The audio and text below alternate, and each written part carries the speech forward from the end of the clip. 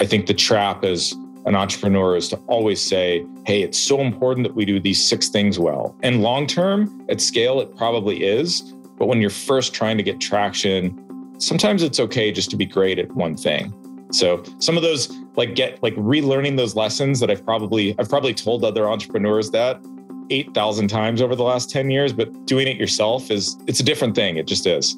That's how success happens. From Entrepreneur Magazine, my name is Robert Tuchman.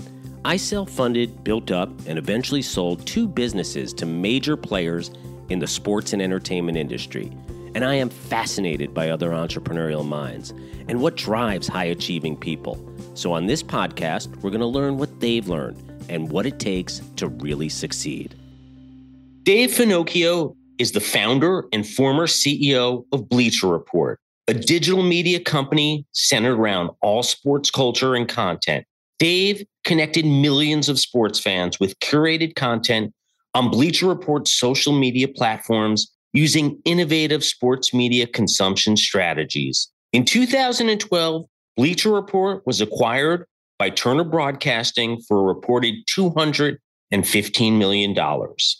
After stepping away from Bleacher Report in 2019, Dave, with digital media veteran Anna Robertson, co-founded The Cool Down in 2021. The company focuses on engaging in further conversations on climate change and climate tech to create actionable change. In this episode of How Success Happens, I sat down with Dave to discuss the beginnings of Bleacher Report and his new company, The Cool Down. I started by asking him about his biggest influences growing up and what encouraged him to become an entrepreneur. More from our guest, but first, a word from our sponsors.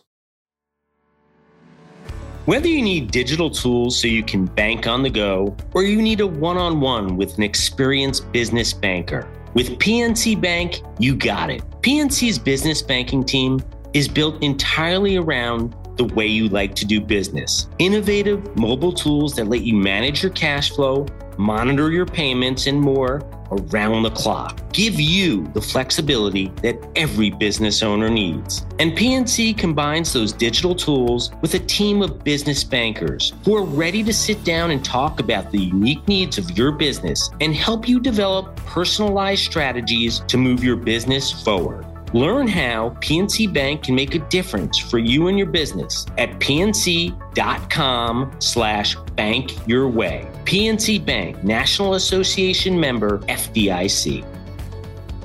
Thanks for having me. Yes, I did. I grew up in a suburb of San Jose, California. I'm 39. I grew up in during different boom and bust cycles of Silicon Valley. My dad worked in that industry. He worked for big companies in Silicon Valley mostly. But I would say growing up there, I probably thought I looked at the world a little bit more through the lens of what's something I'm passionate about that could be better than it is. And you're surrounded by people who have started companies or who are working for companies developing new products. And I think growing up in that area does instill a mindset that maybe people who grew up in other areas have to work harder to sort of, at least at that point in time, had to work harder to sort of get to, for sure. Yeah. And I know you ended up going to Notre Dame. Why'd you choose Notre Dame? I mean, it's iconic school, of course, and I assume you're a sports fan, but in any case, what was the choice that made you go there? Yeah, I've been a sports junkie since I was 4 years old. One of my dad's running buddies basically taught me to read when I was a little kid. It was a pretty common story, starting with box scores and working my way up to game recaps. And I woke up at 5:45 or 6 in the morning every single day forever to be up with my dad and read the sports page.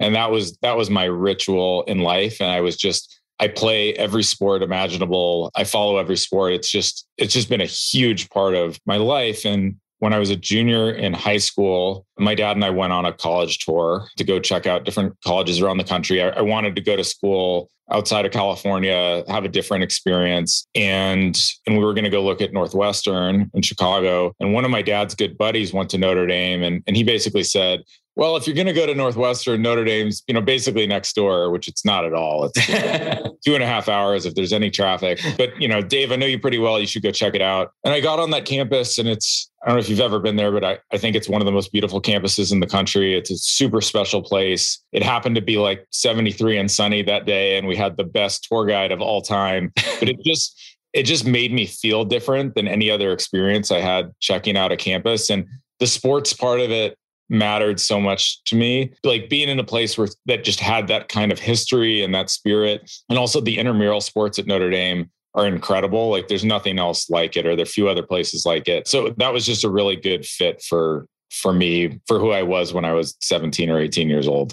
Yeah, that's a great choice. And growing up, just going back to growing up near San Jose, were there, certain teams you rooted for, individuals, but like, are you a diehard? Obviously, there's some really good teams now close by in the NBA, but back in the day, that wasn't the case. Yeah, I grew up as a diehard Giants and 49ers fan. And then also a Warriors fan for sure. When I was a kid, the 49ers were in the midst of an all-time great dynasty. After the 49ers would lose a game, I literally wouldn't talk to anybody for 36 hours. It would make me so upset. I was one of those kids. My dad took me to so many Giants games. I was at the World Series in 1998 during the earthquake. And then the Warriors thing is really interesting because it's hard to describe, but the Warriors are the one team was a collective team in the Bay Area. Our other teams, if you put the Sharks aside, but for football and baseball, there was a split, and they were sort of always this underdog team. And there's like this weird underdog mentality around basketball in the Bay Area, and the Warriors were always popular despite being bad. So yeah, I've been a lifelong Warriors fan, and I have absolutely reveled in everything that's happened the past almost 10 years now. It's been amazing. Oh God, yeah, you guys have had it good, and I know the feeling. Unfortunately, I'm from the East Coast and a diehard New York Jets fan, and I haven't really had much enjoyment over the years. But when I see Golden State do well, and I see, the Kansas City Chiefs win the Super Bowl, or, I start getting hope. But that, for me, as a diehard sports fan as well, I just want to see them go to the Super Bowl. I don't care if they win or lose. I will be the happiest guy, and I will be able to die in peace. So yeah, well, good luck with that. Hopefully Zach Wilson turns his attention from, moms to and gets off to a good start. Yeah, we'll see. I'm not holding my breath, as I never have. But take me back. So I guess you're at Notre Dame. Was that where you came up with the genesis of the business for Bleacher Report? Yeah, I was a second semester senior at Notre Dame. I think it was January or February. It was cold. I was honestly sort of getting tired of going to bars every night. And I lived in an off-campus apartment building with, my buddies I'd lived with for years. And I was just sort of started to get this internal sense of I want to do something. And I'd interned at an investment bank in New York the summer previously. I got a job offer, and I actually sort of had a freak out and decided maybe in December, without getting into too many details, that I didn't really want to be an iBanker. No disrespect to iBankers, but I sort of thought about the lifestyle. I saw a lot of people who didn't have, who were divorced and had all sorts of complicated issues. And I was like, you know what, this is not who I am. It's true. And I was sort of consuming a ton of online sports content, as I always had, but really at the time it's winter, not a lot else to do. And I sort of got fixated on two observations about sports, the online sports ecosystem, which was one, I was on a college campus with a ton of other people my age. And it felt like the way the digital sports properties of that era were talking about sports, the way they created sports content was really out of touch with how my generation used sports in their lives. Sports content was not especially shareable, snackable, entertaining. It was a lot of, let's just say, mostly older sports writers, maybe writing for their peer group. So I felt like my generation needed their own sports voice. And then I was an economics and history major, but I was taking a bunch of cool economics electives at the time, and I was pretty into them. And I just sort of saw the entire world through the lens of supply and demand, all the time. And I just sort of noticed that there seemed to be these huge inefficiencies. And it's sort of that's relevant to the business I'm now starting as well in the climate space. But there seemed to be huge inefficiencies around where there was actual demand for content and then what was being created. So there were certain topics Like the Major League Baseball All-Star Game is an example I've given a lot over the years, where huge deal in the 50s, the 60s, the 70s, into the 80s. By the time you get to 2005, it's not as big of a deal as it used to be. Yet every national outlet and local outlet in the country is still flying a reporter to the All-Star Game, paying for a hotel, having them cover it. And not many sports fans in the US really care. It just didn't hold the same significance. Yet there were other events, some of them more transactional, like the NFL draft or the NBA trade deadline or free agency periods, where engagement levels were just off the charts. Yet the coverage from media companies tended to be in a tight window, and there wasn't as much of it, and it wasn't of the quality that I thought was possible. So I became very fixated on the idea that you could use data to figure out what teams should get more coverage, what topics should get more coverage. And yeah, those were the two sort of hypotheses that led me to say, like, I want to start a digital sports company. And, you were so right. And it's so true. Exactly. When you look back at that time and just living through it and understanding the transition from kind of when we were reading the box scores as kids and the articles and Sports Illustrated, and you hit on this exact time and you had this idea and I assuming like, I want to start this business, but how do you go about it? How do you do it? Did you even have kind of a plan? Yeah, I had no idea what I was doing. My first instinct was to get other smart people involved. So I made a PowerPoint presentation and sent it out to, I don't know, something like 8 friends and said, hey, I really want to do this. This is going to be a really cool project. Who's up to do it with me? And my good friend, Brian Goldberg, was my first friend who responded and said, hey, this is cool. I'll do this with you. And then our other friend, Dave Nemitz, got involved maybe a month later. And we sort of started by honestly having to figure out the tech stack. Because back then, getting a website off the ground was not nearly as seamless as it was today. None of us were technologists. So we really spent like the first 12 to 24 months figuring out like how are we actually going to create a platform, both the back end aspect of the platform and then the front end aspect that is going to manifest like what we want to ultimately create. So we knew nothing about that. And I would just say that we sort of grinded away at it day after day, talked to a lot of people, worked with a lot of people. And just over time, that getting the reps in, we started to slowly build expertise, which just wasn't something that happened overnight, but we were very dedicated to it. And it took a lot of time, but we got there.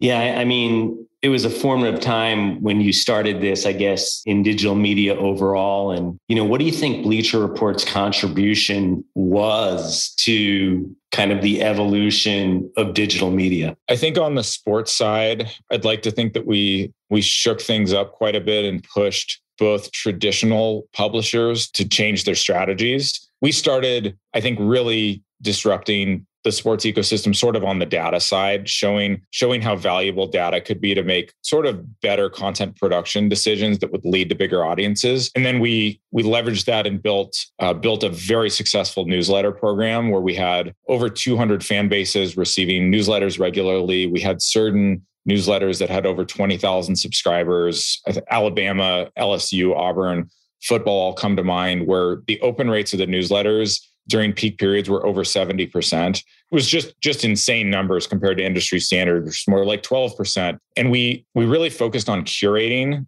the sports ecosystem for them. So the whole experience for fans was very fragmented. There was information in blogs that people had never heard of, on ESPN, on local sites. And it just wasn't a great user experience to have to hunt it all down. If you were on Google News or some sort of aggregator, you'd often see the same content basically over and over again. So we essentially put together a custom digest, a curated digest for those fan bases, and the product just crushed. And again, like what I'm doing now, like a lot of what we're trying to do is curate the climate space. So I'm actually a big believer in curating and organizing information and then packaging it to people in a way that we're framing it for them in a way that is relatable to them. And I think there's not quite enough of that in a bunch of spaces in the internet to this day. But in sports, it started with data, then showed that you could create more personalized experiences for sports fans. We did that with a newsletter. Our app was really the first big app that allowed you to just follow the teams and topics that you wanted to. So that was sort of like disrupting SportsCenter, where the old model was, hey, if I'm a 49ers fan and it's football season and SportsCenter is an hour, I might have to wait until minute 43 to get my 49ers highlight. Very different to imagine that for a kid today, but that's how it used to be. And we thought, well, if you're not an NHL fan, like, why are we going to make you sit through the NHL highlights? We'll just allow you to customize all the things that you follow. And if you're into Kobe Bryant, you can follow Kobe Bryant. If you're into like Yeezy sneakers, you can follow Yeezy sneakers. If you're into more traditional sports stuff and you want to follow the New York Islanders, like follow the New York Islanders. That was a breakthrough. And then we sent so many newsletters out. We sent so many push notifications out through our app that we just collected an immense amount of data around voice in particular. Our goal was to speak to sports fans in more of a peer-to-peer fashion. Like, we wanted to be their friend that was helping them sort of like get the good stuff. And then when social platforms started pushing third-party publisher content, like, I won't have this exactly right, but I think Facebook in 2012 or 2013 averaged 500 minutes a month per user, something like that, which was the biggest number in the world. Once they started pushing third-party content, once people could see Bleacher Report in their news feeds, I think Facebook's average minutes per month per user jumped up to like 1,200 minutes a month. I don't remember the exact numbers, but there's a reason why they did that from a business standpoint. And that created huge opportunities for publishers. And we had so many reps through our app and through newsletters that we were able to, I think, construct pretty smart strategies on social. And we did incredibly well on Facebook initially, on Twitter. I think Bleacher Report to this day maybe still has the most Twitter interactions of any account in the world. It's not the biggest account, but the reach on Twitter is massive. We became a behemoth on Instagram, did really well on every social platform we spent time. We were able to build new brands, acquire accounts. I bought House of Highlights when it had a few 100,000 followers. So it just had such a special voice. And we scaled that up to, I think now they have almost 40 million followers. Wow. And it sort of allowed us to, our expertise in voice and data really allowed us to see, like, where is there white space around the sports world, the more traditional sports world. Like, we went after soccer in a big way. I started a brand called BR Football that has quite large scale these days on Instagram, on Facebook, on Twitter. And so, yeah, it was a strategy that happened to be sort of right time, right place. And in terms of the broader media ecosystem, I think there were a lot of tactics we used that certainly either influenced or were, repeated in pretty direct ways by a lot of the big players in the space. And I think we all feel good about the role we played, just sort of pushing the digital media ecosystem forward. Yeah, I think you really revolutionized just how, and really started kind of that first step of how almost everyone, even myself to this day, that's what I check. I go to Bleacher Report, I check the Jets, I look under there, I see all the Twitter feeds, all the stories. It's ideal. More from our guest, but first, a word from our sponsors.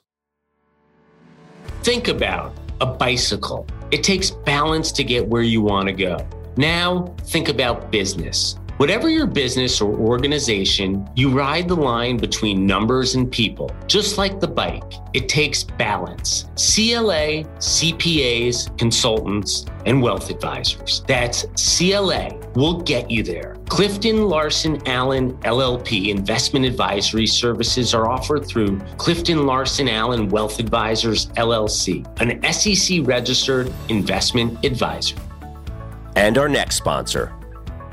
By now, you've probably heard all about cryptocurrencies. You might even already be investing in them. But did you know that you can invest in cryptocurrencies through your retirement account? That's right. With iTrust Capital, you can buy and sell cryptocurrencies from a crypto IRA and get all the same tax advantages as a traditional IRA. iTrust Capital allows you to invest in over 24 of the most popular cryptocurrencies. And unlike the stock market, you can buy and sell 24 hours a day. The iTrust Capital platform is easy to use, and it only takes a few minutes to create your account. Setting up an IRA is free, and iTrust has no account fees and no monthly fees. It's time to start taking control of your financial future. With iTrust Capital, you can get all the tax benefits of a retirement account while investing in crypto. Sign up today and receive a $100 funding bonus when you open and fund an account. Visit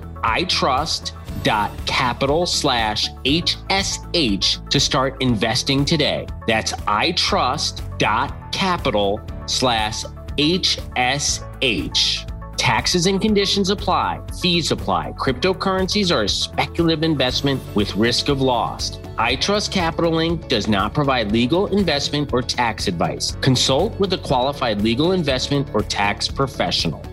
And we're back. I want to get to the cool down and your new business. I want to just ask you first, though, you ended up selling Bleacher Report, obviously, as we know, and I think it was back in 2012. Yep. And what was at that time in terms of where you were as an entrepreneur? What was the reason you decided to sell the business? Yeah, to be honest, I would really say it was two things. One, I feel like highlights and live rights in sports are, especially at the time, were a critical part of scaling audience, scaling revenue, scaling our brand. And we felt like we weren't going to go raise a couple $1 billion to go get into the live rights business. And unless you have live rights at the time, you weren't getting digital rights. And so we felt like our long-term future was probably always going to be partnering with a larger media company. We happened to fit really well with Turner. They didn't have a digital property. Their sort of voice, like if you watch Inside the NBA, it's a little bit lighter. They didn't take themselves quite as seriously. Neither did we at the time. And when we had conversations with other media companies, they were thinking of slotting us in as sort of like the JV to something they already had. Like, hey, we can use your platform to really expand our high school football coverage. And that was never of any real interest to us. And Turner made it very clear that they believed in our vision, that they were going to let us run the business fairly autonomously, which we ended up doing for years because I think of how well the business performed post-acquisition. And it was also financial, to be honest. We sold the business for a little over $200 million. We felt like the cap on what the business could be worth in that marketplace was probably something that was like 300. It felt like, okay, we've got probably the perfect partner that they had reached out to us. We weren't selling the business and they'd made a compelling offer. And it was sort of like, do we want to keep going here and run the risk of overextending ourselves? I think a lot of other digital media companies raised money at massive valuations around that time or a little bit thereafter. And it became really hard just to sort of get back to those valuations. Yeah. And I think we're a little bit shrewd about that, thinking like, is this $1 billion business as a standalone? Probably not. Is it a $300 million business? It could be, but the amount of risk required and the work required to get to that, when somebody like a Turner, who's the perfect partner, might go and move on to somebody else, which I think they would have done had we not taken it, sort of led us to say, you know what, everybody makes a bunch of money here. It's a big success. They're the right partner. Let's not be too greedy here. None of us have any money. So yeah, combination of factors. Yeah, it's amazing because, looking back in hindsight, and I always think about that and obviously making the right move. And you think of so many companies that hold on. Groupon comes to mind, where they get these incredible offers and they're thinking they're much more valuable or worth much more. And really the way you're able to look at it and understand that, I think is so important, because there's a lot of stories obviously out there about incredible businesses or businesses that were really gaining a lot of traction that then at the end of the day just kind of go down the other slope. And one other thing before we get to cool down, did you step away at that point or did you stay on for a little longer? Yeah, I ended up running the business through 2014. And then at the end of 2014, there's something else I wanted to go try. And so Bleacher Report CTO and I left our full-time jobs. They created a board. It was an unusual board structure as part of it, but I became the chairman of that board. Mm-hmm. So I stayed involved from a strategic standpoint, but I totally stepped away from day to day. And then we worked on that business for a little over a year and sort of kept in good contact with all the powers that be at Turner and Time Warner. And then they made a decision that they wanted to really double down on Bleacher Report. And they decided that they were going to make an incremental $100 million investment into the business. And they acquired our company to have me come back and run that. And it was a tough decision, but a chance to sort of play ball at that level with that type of cash about something I cared so much about was just like a little too tough to turn down. So yeah, I ended up coming back for 3.5 years. We doubled the company's revenue at a time where revenue got pretty challenging. We built the brand into something much more massive than it had been previously. And I think did a lot of other great things during that period. And I got to work on the TV side a little bit. I was involved in a lot of high-level strategic conversations, sort of at the Time Warner and Turner levels. And we were acquired by AT&T during that time period. Yeah. So it was a super valuable learning experience. Yeah, no regrets.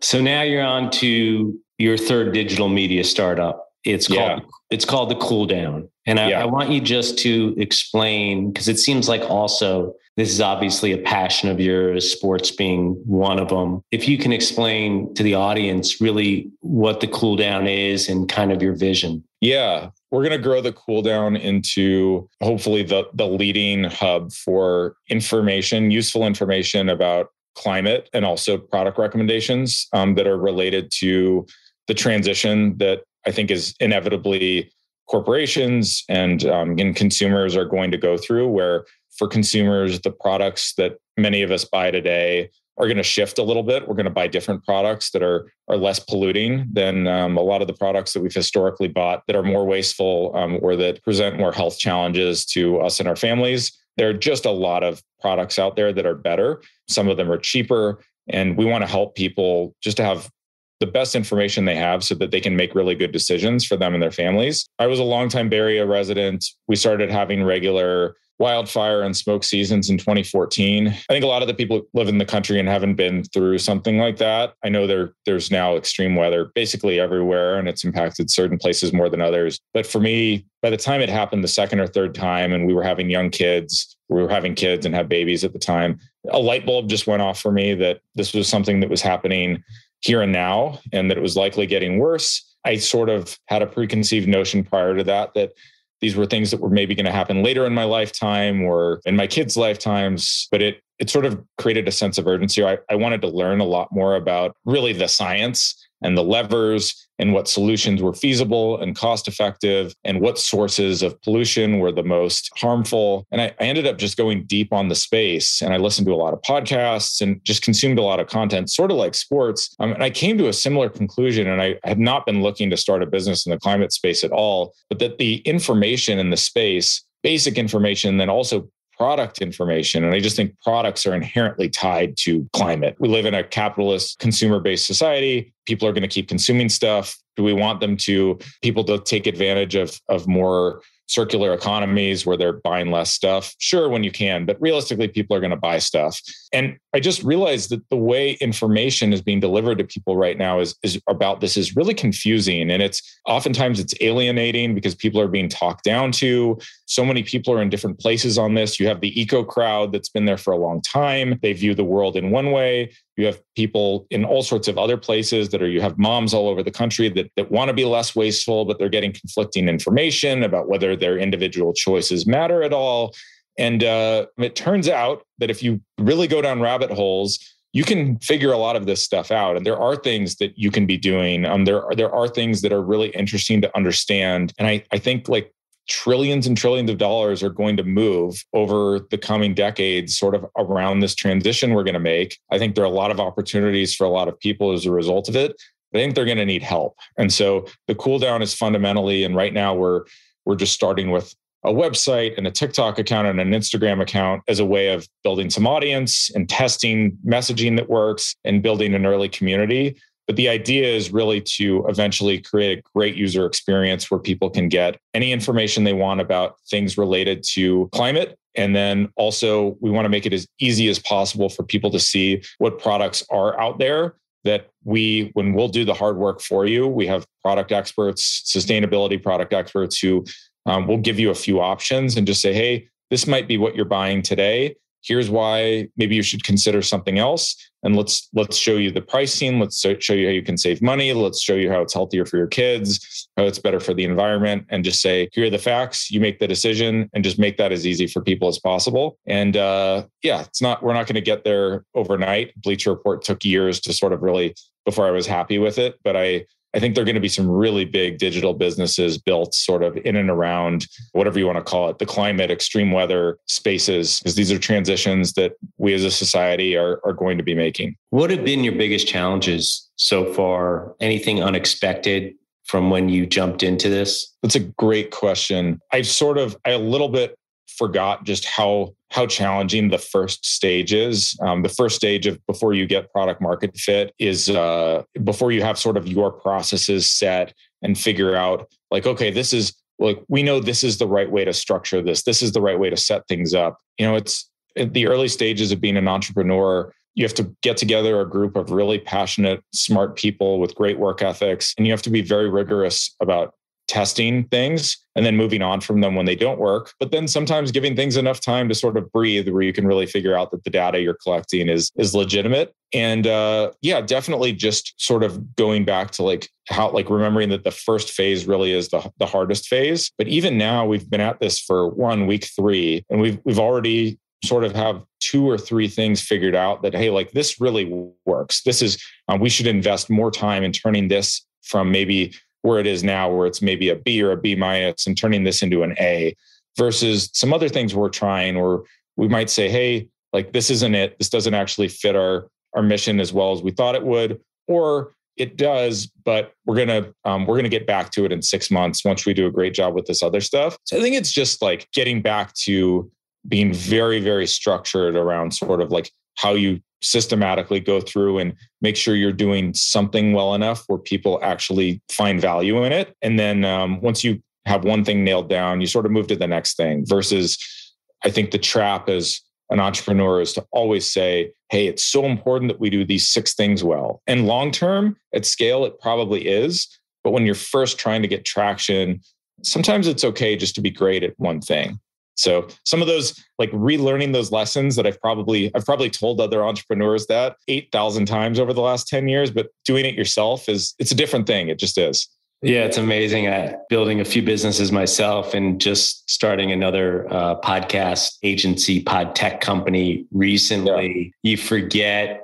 I remember we've started 2 years ago, but just at that beginning stage, I always thought like the next company, it's going to be so much easier. And then the next one, it's easy because anyone you're knocking on their door, they all answer, like you've done. And one of the hardest things I learned was that no matter what it is, that you still have to like dig in, put that effort in. And I'm sure that's what you've done. And I know this time too, you chose a partner as well to work with. Yeah. I knew going into this that I needed a really strong partner. I like doing these things as partnerships. And I was looking for someone with a very strong content leadership background. We're hoping to eventually become a place that people who are really talented, who want to work on climate in sort of the communication space go to. Like at the end of the day, like our job is to create a great environment for talented people to come and do awesome work. And like, we will help to guide and nurture them, but like so much of it is about the people. So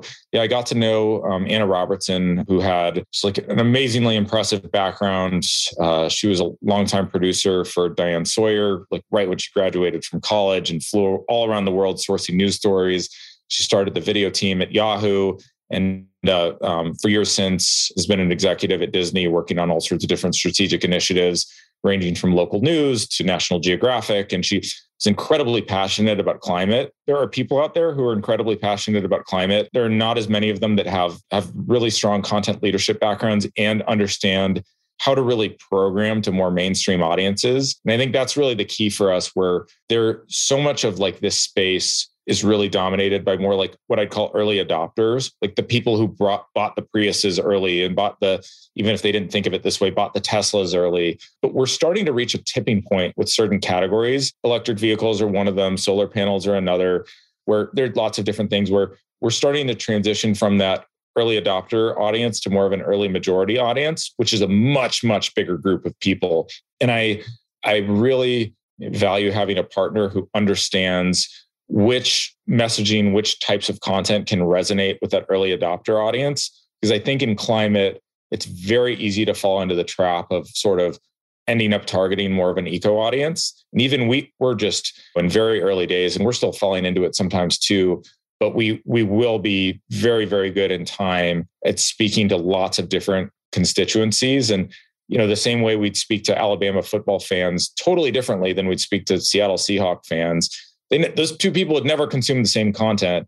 The way we talk to fishermen or fly fishermen or or hunters, or probably going to be very different than how we talk to maybe people in inner cities about environmental justice. Or they're different sort of audience cohorts here.